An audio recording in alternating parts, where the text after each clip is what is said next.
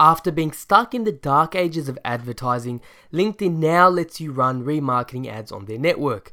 I talk about the all-new LinkedIn remarketing options and best practice tips and tricks. Also, what is marketing automation really? And how do you know if your business is ready for it? Plus, I share my favorite marketing automation workflows that you can take advantage of yourself. All that and a whole lot more in this episode of Inbound Buzz. Welcome to the Inbound Buzz Podcast, your weekly jolt of all things digital and inbound marketing, brought to you by redpandas.com.au. Now for your host and co-founder of Red Pandas, Moby Sadiq. Welcome to another episode of Inbound Buzz. I'm your host, Moby Sadiq, and thanks for joining me for episode number 63. As always, I hope you're well, and I hope you're positive wherever you're tuning into the show. Now let's start with some fresh LinkedIn news. The world of remarketing has finally arrived at LinkedIn. Yes, you can now run remarketing ads on LinkedIn to people who have previously visited your website. Just as you've been able to do on Google Display and Facebook for a number of years now, you can now do the same on LinkedIn. As of April the 24th, LinkedIn has rolled out their own version called Matched Audiences, which allows you to remarket on LinkedIn in 3 key ways. Firstly is website remarketing, right? Or retargeting. Let me give you an example. Say someone visits my HubSpot pricing page or my HubSpot services page on my particular website. I can now set up an ad or a sponsored post that they will see when they visit LinkedIn.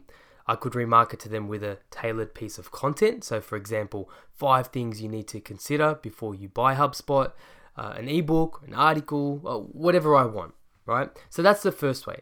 The second way is CRM integration. Now this is really interesting, and it's the foundation of what will be a very advanced way to use LinkedIn remarketing. Now there's good news and bad news. The good news is you can automatically integrate a CRM system, create segmented lists, and automatically target people in those particular lists. This is cool because you could have lists for different products or services, right? Different stages in the buying cycle, and automatically target these people with useful content ads. And more on useful ads in a second. And all of this would be automatic. You wouldn't have to export your database, import manually into LinkedIn and say, okay, I want to target this particular list with this particular content. Now the bad news is currently you can only automatically integrate with Marketo, Eloqua, or LiveRamp. And only these 3 currently have a native integration, which is great news if you are on those systems, but not so great if you're running HubSpot CRM or some other platform out there.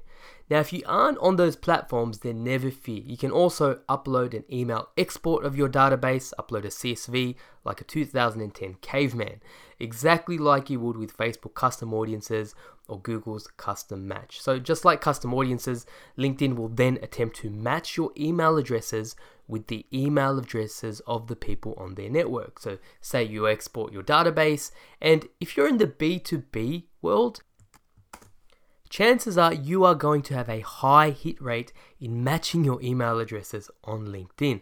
And here is where I'm really excited. If you are in the B2B space or an industry where you need to target professionals, then nothing will beat LinkedIn in terms of targeting job roles or titles. Also consider this. Unlike Facebook, where your ad is stuffed between memes and photos, people on LinkedIn are in a professional context. They are looking for things to educate them or inform them about areas in their industry. They also tend to engage, share, and like with a piece of content that makes them look or feel better in the industry they operate in. That's why people often share things and like things. They may not click certain bits of content, and that's a completely different objective altogether, but they will like or share it just so they look good or they feel like they are participating in their industry. Which brings me to the types of quote-unquote ads you should be running on LinkedIn. I mentioned in my example before, say somebody visits my HubSpot page, right? A pricing page or a contact page or a content page specifically related to HubSpot. I could serve them with my 5 things you need to consider before buying HubSpot ebook, which is designed to move them further down their buyer's journey. So they've arrived on my website, they've gone on to LinkedIn, they're in a professional context, I should serve them something that moves them down their decision-making process. So my advice would be, if LinkedIn is the place where your audience is, look to your most commercial pages on your site. So by commercial pages, I mean service pages, product pages, checkout pages, frequently asked questions. Then look to promote content that educates, informs, or inspires them on LinkedIn. Think of things that will help them solve a problem or make them look or feel good or feel empowered in a professional capacity. Now, in terms of how you get started with LinkedIn matched ads, I want to give a bit of a tip here. So this is the thing, right? With all these platforms, forget LinkedIn for a second, with Google and Facebook and, Hotjar, any tool under the sun, any tool that I talk about any other given week, you have to install some bit of code, right? You got to go into the back end of your site and install a bit of code. Now, over time, that can get pretty messy because you can get code over code, you can get outdated codes, you can get false positives, and it sounds terrible because you wouldn't know what to do if something broke. You might not even know something did break. So here, a bit of a kind of side tip is install Google Tag Manager. Now, you might need a coder once, but that's it, only once. How it works is you install Google Tag Manager, which is linked to dozens and dozens of services. It's essentially like the gateway to all these other codes and pixels and stuff you could install on your site. So let me give you an example. I've already got Google Tag Manager on my website. Now, I don't need to go into the back end of my code or speak to my developer and say, hey developer, here is the new LinkedIn Insights code I need you to put on my website so I can do LinkedIn remarketing ads. I wouldn't need to do that. Because I have Google Tag Manager, I would just go into Tag Manager, I would select on new tag, I would select LinkedIn, and I would click deploy, and it would do it all for me automatically because I installed Tag Manager once. Now, if you have Google Tag Manager, I'll share in the show notes how you can deploy the new LinkedIn Insights code. And it's one of those things, either you ask your developer to do Google Tag Manager for you once, or you get them for the rest of your natural born life to install a bit of code every time you need to deploy a new system or a new tool or something. Okay, on to our next buzz. Before I get onto our featured buzz around workflows, what they are, and some of my favorites, I wanted to first talk about marketing automation and really peel back what is marketing automation. It's one of those terms people use really loosely. It's a bit of an umbrella term for anything that automates marketing.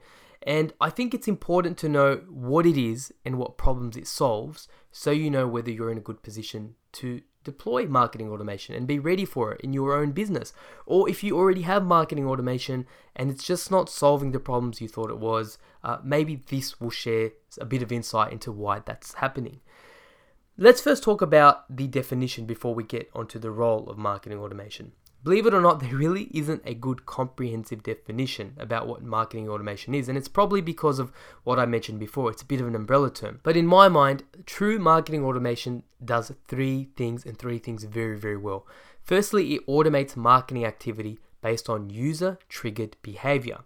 So emails, for instance, a very, very simple version of user-triggered behavior would be somebody adds a product to their cart, and they don't check out, they leave your website. So that user should trigger, or that particular behavior should trigger some sort of workflow where they get an email that says, hey, you left something behind, do you want to complete your order? It could be something as simple as, and this is an example I give later, somebody comes back to your website after not visiting your website for 3 months.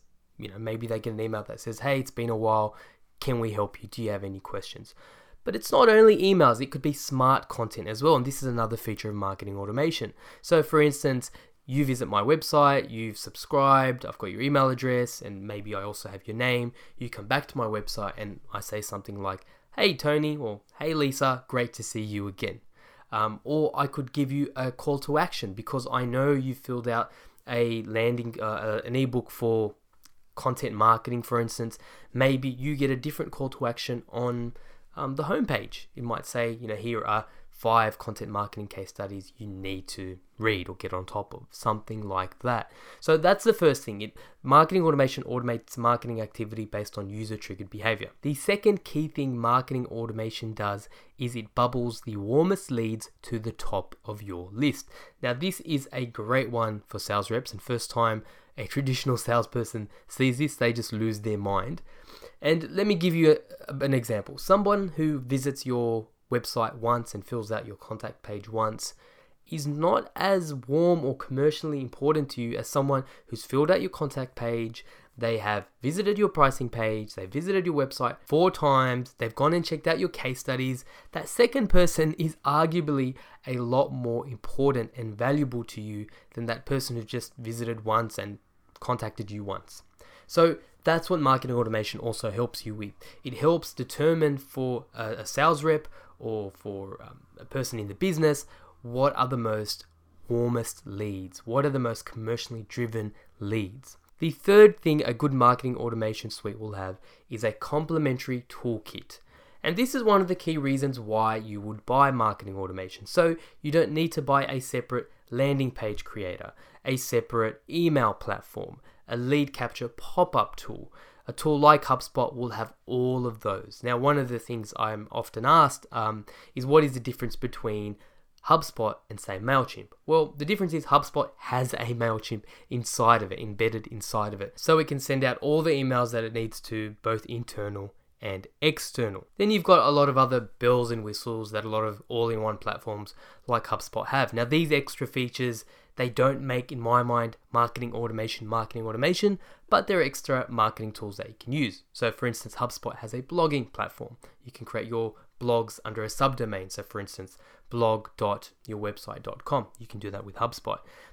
Other tools will include social media management tools or basic SEO tools. Now, marketing automation often fails because the expectation of marketing automation and what it's supposed to do isn't always realistic. And often you'll find businesses have jumped into it too prematurely. HubSpot has a great page on marketing automation where they talk about the ideal marketing automation scenario, where a lot of businesses think that by installing marketing automation, that'll allow them to sell like Amazon, right? With highly personalized messages and automated content.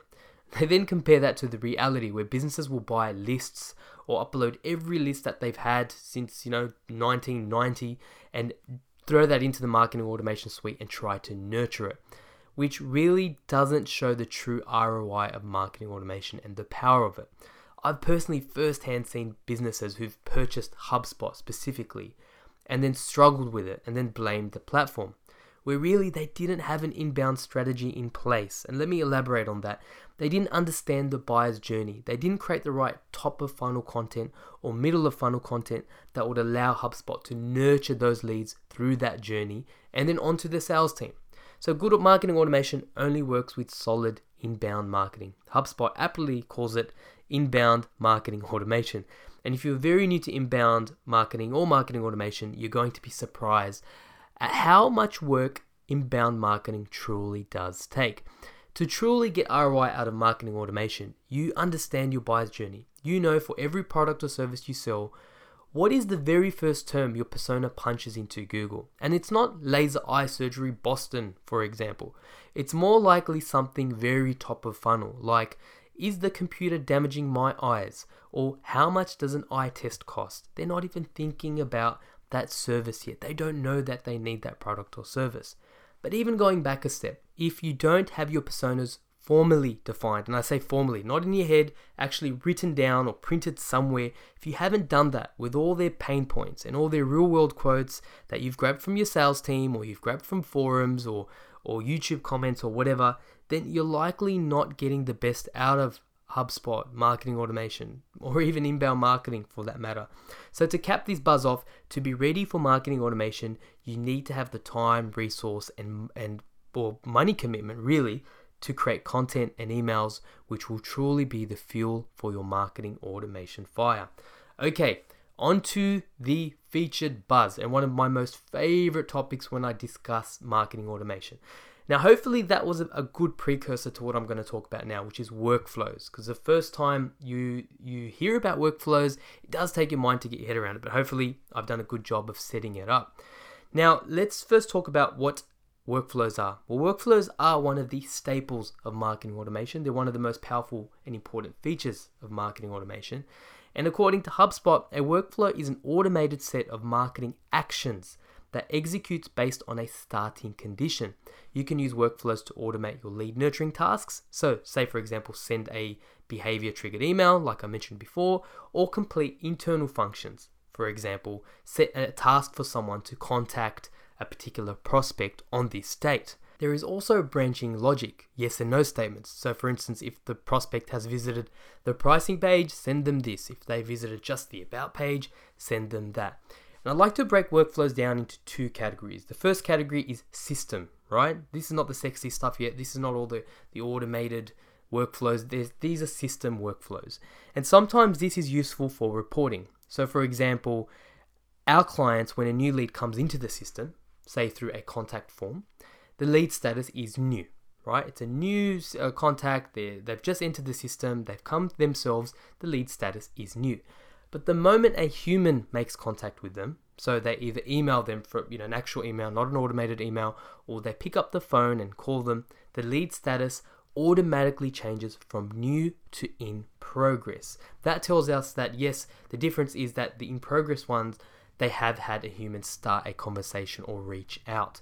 Now this is great for reporting because we can see how many leads are at different stages, and it's also good because it can create other workflows as well. So for example, we might say for all the new customers who haven't been contacted in 48 hours, number one, send the sales rep, a little kick up the bum to say, look, you need to contact these people. But two, maybe send that prospect another offer. So system workflows are any type of workflows that on the system side, for instance, on the HubSpot side, they change contact properties or they change statuses, they make reporting a lot simpler, or they set up other workflows. The second type of category is business workflows, and these are the sexy workflows. These are where your autoresponders come in, and these are the ones that send sales reps tasks to follow up. And here I want to list my top 7 favorite workflows at the moment. Now, in a couple of months' time, I'm sure some of these will change, but a core group of these will never change. And these are some of the workflows that we will either, when we audit a client or we have a new HubSpot client, we make sure they have some of these workflows in place.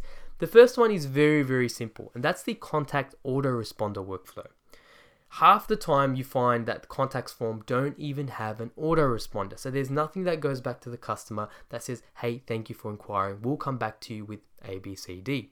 And of those half that we've found, another half are probably very underly optimized. Like they're often very, very plain text and they look like very system generated emails. So this is where someone fills out a form.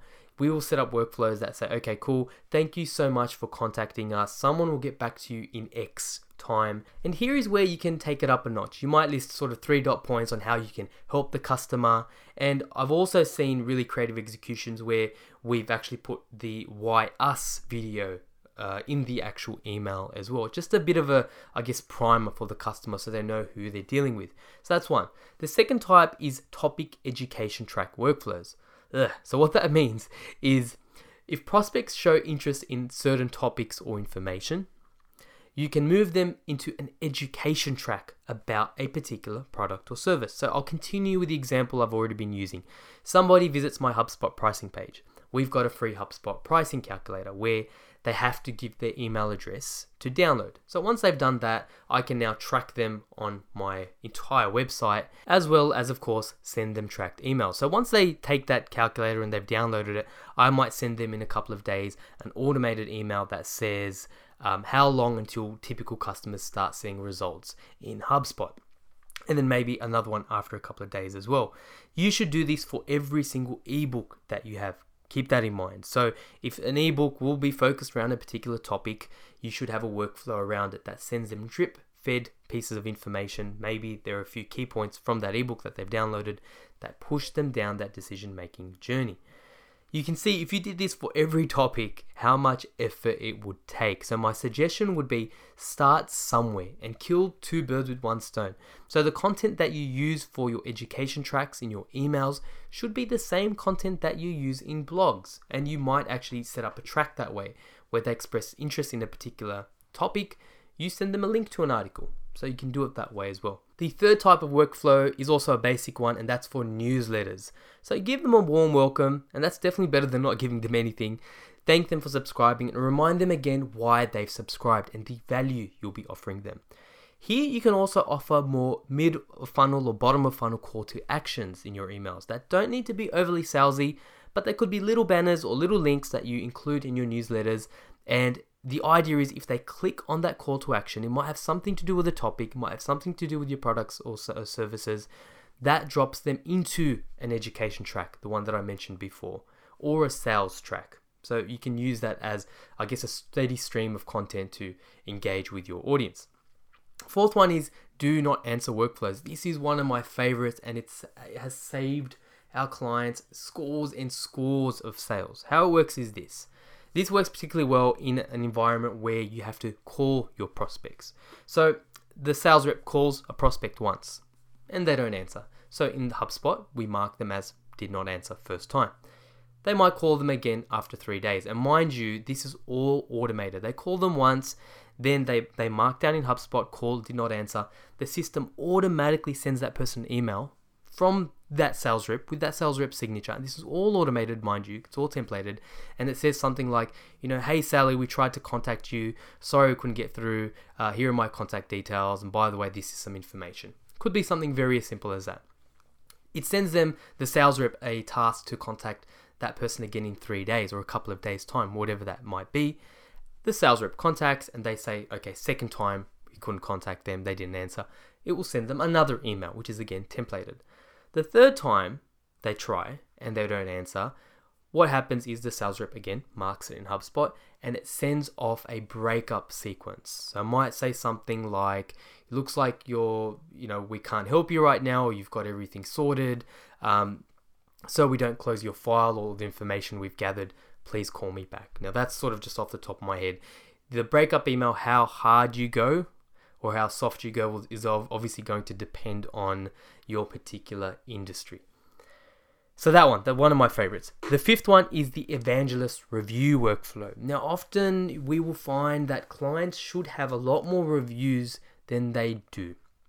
And that's simply because, who has time to say to a good customer, hey, review us, go off and review us on Google or TripAdvisor or whatever. We don't have time. It's often something that's out of mind, right? But doing this, putting in a workflow over the course of a couple of months or a year could be supremely powerful for you for your social proof. So one of the objections we will often get is, look, we don't want to put up a list of instructions on how people can review us because negative customers or irate customers might find an easier avenue to review us. Fair enough. But this is where workflows come into it. Now, in your marketing automation tool or HubSpot, you could have a contact property that says evangelist. Now, this is for customers who love you, right? Everyone has those customers where they get along with so well and they become raving fans, but they don't do anything about it. So if someone is like that, all you have to do is create a bit of an education piece internally, or you do this yourself, and you say, okay, cool. If we have customers like that, we will mark them in our marketing automation software or our CRM as evangelists. These are people who simply love us. They will do anything for us. The workflow, if it's set properly, the moment you trigger them as evangelists, they will get an automated email that says, we love your business. If you have a moment, please take time to review us on Google or TripAdvisor or any other industry review site that's important for you. Again, this adds up over time and it will be fantastic for social proof. And as far as Google reviews go, the more Google reviews you have, the more positive ones you have, the better it's going to be for your SEO as well. Okay, quickly moving along, my last couple. My sixth favorite workflow is the return contact workflow. Sometimes you'll get a customer who's engaged with you and they go missing for 3 months or 6 months and they've just gone. And then all of a sudden they come back. This workflow takes advantage of that. You've got their email address already. HubSpot or your marketing automation tool realizes they've visited your website. It's been such a long passage of time where they've been contacted. It sends them an automated email that says, hey, it's been a while. Can we help you? Half of marketing automation's battle is to be at the right place at the right time. And this is one of those workflows that does that. Last but certainly not least, my seventh favorite workflow is the lead score internal email. Now, the whole idea of lead scoring is to identify what makes a customer, like what are the key factors, the key behaviors that result into someone who is very, very warm. And then you assign a number to that. You might say someone who hits a lead score of 100 or 120, whatever it is someone who is super warm, is someone we need to get on top of. So there are a number of ways where you can get to that score. And one of those is via having certain bits of information. So for instance, if you have someone's phone number, email, company, budget, they've subscribed yes to your blog, all these things can be worth something. You might say, look, if we have their budget, that is a score of 30. If they visit our quote page, that is a score of 20. So there are certain bits of information you can figure out that yes, this means something to us. The second most important factor of what should define your lead scoring is data. Turn to your data. Once you have a good marketing automation suite installed, you can run attribution reports around your customers. So you can export all your customers and you can see what behaviors they took. What were commonalities? What content did they consume? How many times did they visit your website? How many times were they contacted? What sources were overwhelmingly more powerful? So you can look for these, dominant themes, these correlations, the causations, and then turn those into positive or negative attributes. You might say, you know what, everyone who downloaded this ebook ended up having a very, very high percentage of converting. We're going to assign a score of 30 to this particular ebook. But then you also might find negative attributes. You might say, you know what, we are in a local business, and if someone is 40 or 50 kilometers away from us, they always end up being bad customers. We can't service them. We're going to put a negative score of 20 or 30, whatever it might be. The tip I will give you is you're going to look at this. You're going to jump in and you're going to get overwhelmed, right? That's not the tip. But the tip is starting, right? Just start, because it's not going to be perfect. You're going to define it once, and that is going to be your ground to move around. It's not going to be perfect, and it's not supposed to be. So once you get started, you can't really break this thing. Learn, grow, evolve your lead scoring, and you'll get to a pretty good place pretty quickly. So there's honestly an infinite number of workflows you could run, and if you're running all 7 that I've mentioned, then you're probably doing pretty good indeed. On that note, I'll bid you farewell. Hopefully I haven't fried anyone's brain too much and you've learned something from that episode. If you have any questions or comments, you know where to reach me at Moby Sadiq on Twitter or via email moby@redpandas.com.au. And if you want to check out the show notes to any of the news releases or any of the content that I've referenced, you can get these show notes at redpandas.com.au/EP63. I hope you have a fantastic week ahead, and I'll join you again for another episode of Inbound Buzz. Thanks for listening to Inbound Buzz. Learn anything? Return the favor by spreading the word. Want to make your mark in digital? Need help with your digital strategy, inbound, and marketing automation efforts? Then visit redpandas.com.au and be sure to tune in next time for another Inbound Buzz hit.